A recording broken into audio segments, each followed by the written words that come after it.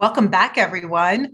You are with moi, Molly Nice, CEO of Golden Age Leadership, where I believe every person drives results. And gold doesn't always mean dollars, and it doesn't always make sense. So hopefully you're going to be able to see that as we continue to mine these golden nuggets through these spoken art journaling experiences. So today in season one, and we are on spoken art journal number 3, I want you to really reflect on, as you see, fear. Day number 2 on fear. I hear you, but it's good to lean into it because someone once coached me saying, what if fear is a part of your superpower? I'm like, huh. Being the adventure junkie that I am, I'm like, oh, I love the sound of a superpower, right?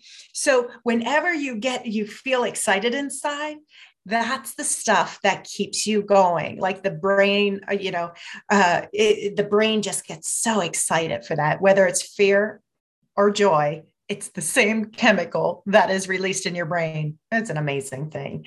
But anyhow, so it made sense. What if fear is a part of your superpower? That means that, and we're going to ask some questions here. What if fears could actually fuel you in a positive direction? Which ones do you think that might be?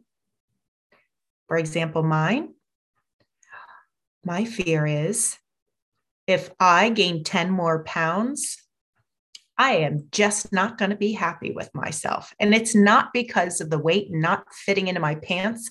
I know what happens with that is my energy drops. And I cannot have low energy. I need high energy for the work that I get to do. And it's work I get to do. So for every pound is 1 pound closer to wanting to hit the snooze button. whatever it is for you. But what fears could actually fuel you in a positive direction? That's one of mine. Think about what yours might be, because which fears are stopping you from really living your best life too? There are things that you might, for example, so I'm just going to go on the record here. I was afraid that my husband wouldn't get the help he needed so that he would become less anxious in his spirit and become really solemn. He had a tendency of doing that. I'm like, oh my gosh, if he doesn't get help, what is this going to be for the rest of my life? Because, marriage, I kind of take it serious. It's a lifelong gig. So it's like that was stopping me for the longest time to living my best life.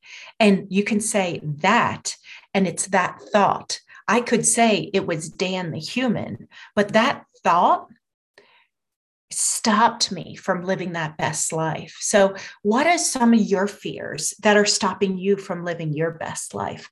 Well, if you wonder what happened at the end of that story, Dan did get the help he needed. And now we are going to have a happily ever after. And that's why I do coupling coaching too. So you never know, the tragedy that you're in might turn into a triumph and actually turn into golden nuggets for you later on.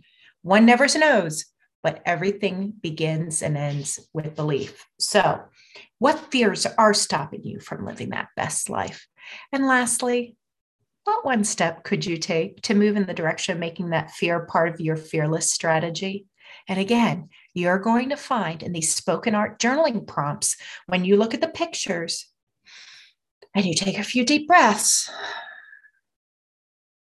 you write a few things down, and you visit it a little bit each day, you're going to gain some momentum. And the spoken art journaling will increase with momentum and your mining will continue. So you know the drill. Peace, love, and joy. Make it a great day and stay golden.